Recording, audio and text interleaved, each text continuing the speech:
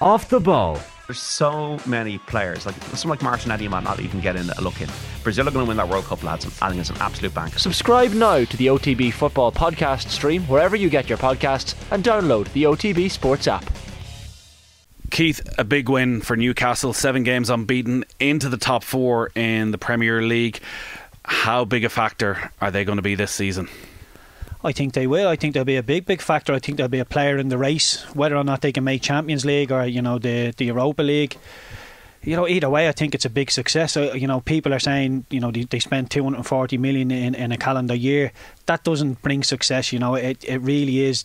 You have to say down to Eddie Howe, the way he's bringing players on, players he's inherited.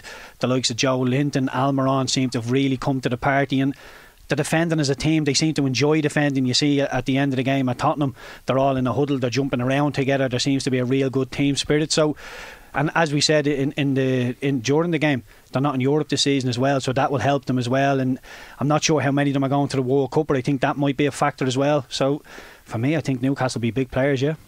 It was a very fast, frantic game where Newcastle had a lot of the ball. Tottenham seemed quite happy to try and get at them on the counter-attack, and they did that quite a bit in the first half an hour of the game. Hugo Lloris is the main story out of this. The first goal, was there any question in your mind as to whether or not it could have been a free kick for Newcastle? No, I'm trying to put myself into Hugo Lloris's thinking. I think he thinks Wilson is just going to run past him. He's going to let him control it. So he takes a touch, it hits his midriff, then there's a bit of a coming together. I think Hugo Lloris over-exaggerates it. He realises now I've made the wrong decision. He throws himself on the ground in the hope that the referee will give him something. For me, it was never ever going to be a free kick. He's tried his best through VAR, but really good finish from Callum Wilson. Hadn't been in the game, we just mentioned not really in the game, but it was a hard enough finish on his weaker foot. So to chip it over Hugo Lloris and Eric Dyer was a decent finish, but yeah, Lloris will be really not happy with how he's dealt with the 2 goals. They signed Fraser Forster during the summer. Hugo Lloris, French international, 35 years of age, vastly experienced, World Cup winning player. Do you look at, and I say this after him making some brilliant saves against Manchester United the other night, but he has made mistakes this season. Is it getting to the stage where his position is coming under threat? I don't think so. Like you said, Nathan, a World Cup winner, French international, the captain of the team, and I don't think Hugo Lloris's problem is shot stopping. He's a very good shot stopper, as we've seen against Manchester United. It's when he tries to do the other things, when he tries to play out in the back or maybe tries to be a little bit too clever, that he can get caught. So for me, if I was Conte, I'd have a word with him and say, listen, I want you to play out in the back when it's on. If you're feeling under pressure, just play easy, just play percentage football. Don't be getting caught into traps, because after he made the mistake for the first goal, with 5 minutes to go until the end of the first half, you really compounded him, telling him do not make another mistake, but he does, and then it's a big uphill battle then for Spurs. It's just hard to analyse Tottenham. Like, they win today, they're level on points with Manchester City in second. They win their last 2 games, they're top of the league right now, but they didn't. And their long winning run at home has come to an end. When it's not going well, it feels very negative at times. Like, they're not dominating possession the way you would expect a top 6, top 7 team to do. What's your general assessment on them, not just today, but how they line up over the last few weeks? I would be fairly similar to the general public. I think where they are in the league is good. It's probably a little bit misleading because the way Spurs have been playing, it hasn't really been good enough. They've got points on the board. Harry Kane is scoring goals, but as a collective, as a team, they haven't really come to the part. Harry Kane's goals is getting them through. In Europe against Frankfurt, very underwhelming as well. They just don't seem to be able to blow teams away with the talent that they have in an attacking sense with Son.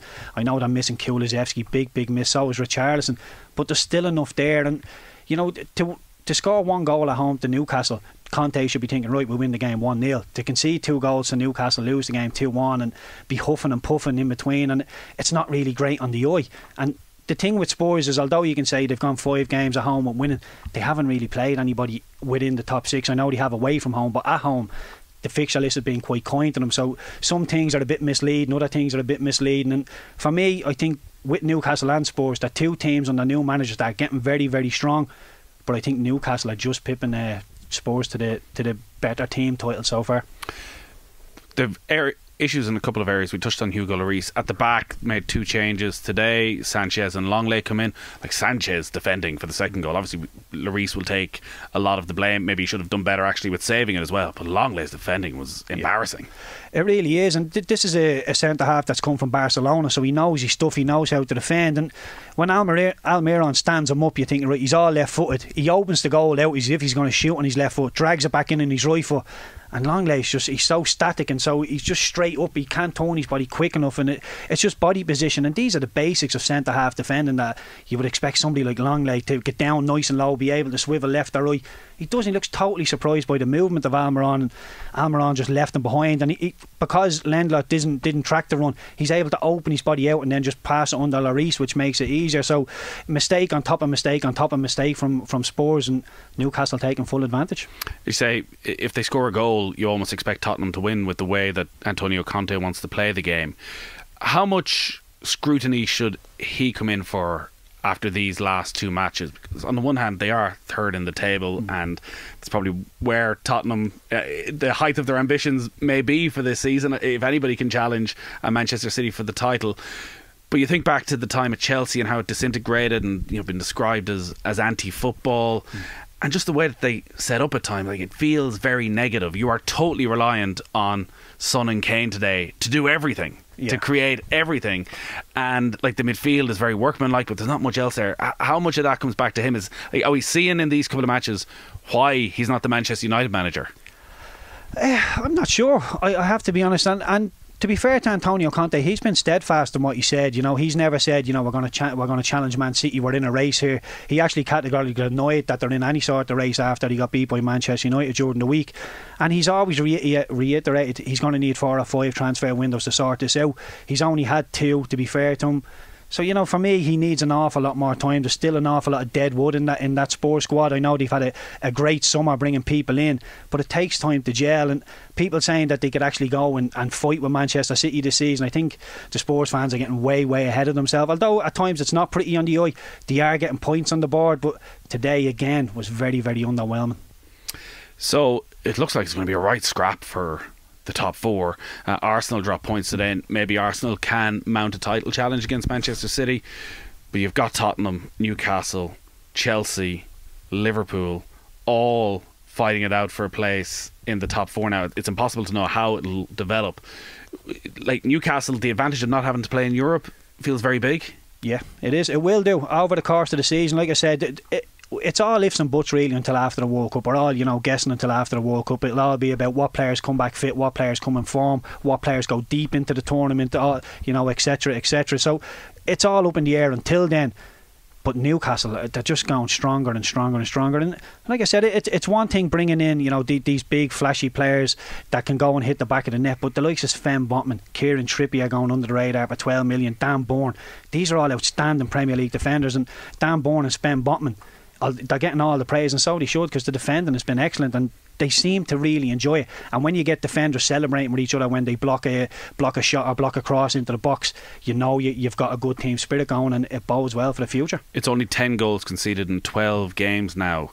When you think back to working with Eddie Howe, probably more than a decade ago at this stage, was he a good defensive coach?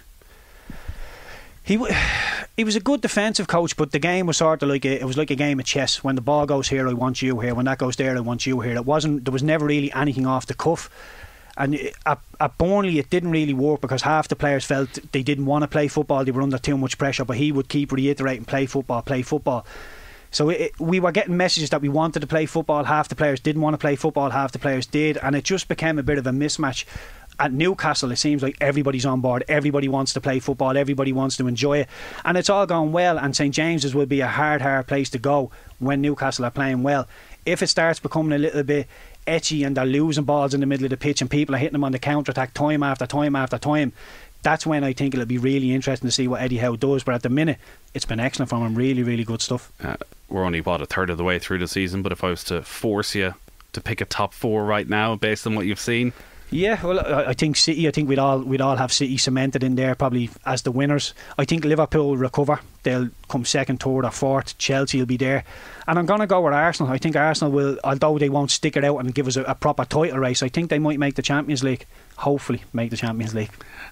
Just on Liverpool, you say you think that they will recover. And it felt this day last week when we're talking about the Manchester City performance, it was the Liverpool of old, the intensity that they brought to it. And they follow it up with a win, albeit a very narrow one against West Ham.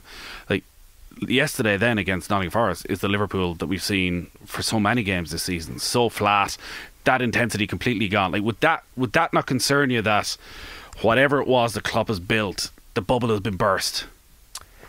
Yeah, well, look, I think a lot of it is down to intensity. A lot of it's down to how they press and, you know, just rock and roll style type football. Everything's 100 mile an hour, and when players get tired, and I really do think the World Cup lingering in the background is a big thing, and not just for Liverpool. There's players that, you know, are coming off the boil ever so slightly. You're seeing balls being chipped into channels, and usually where you're used to seeing a Mane, a Jota, a Salah going after them 100 mile an hour and making mistakes happen. Now they're sort of looking and going, why didn't you play that ball to me feet? They don't want to do these runs that inevitably will give you nothing but puts pressure on defenders. So for me, they're coming off the boil ever so slightly in the wrong areas, and they're being punished. Now, whether or not they're going to come back from the World Cup, all the Liverpool players, and be, you know, fit and healthy, there's big question marks over that. But I do expect them to recover and make it to the Champions League at least. I think they have enough in the dressing room, and obviously January coming, I think Klopp will get a little bit of help as well.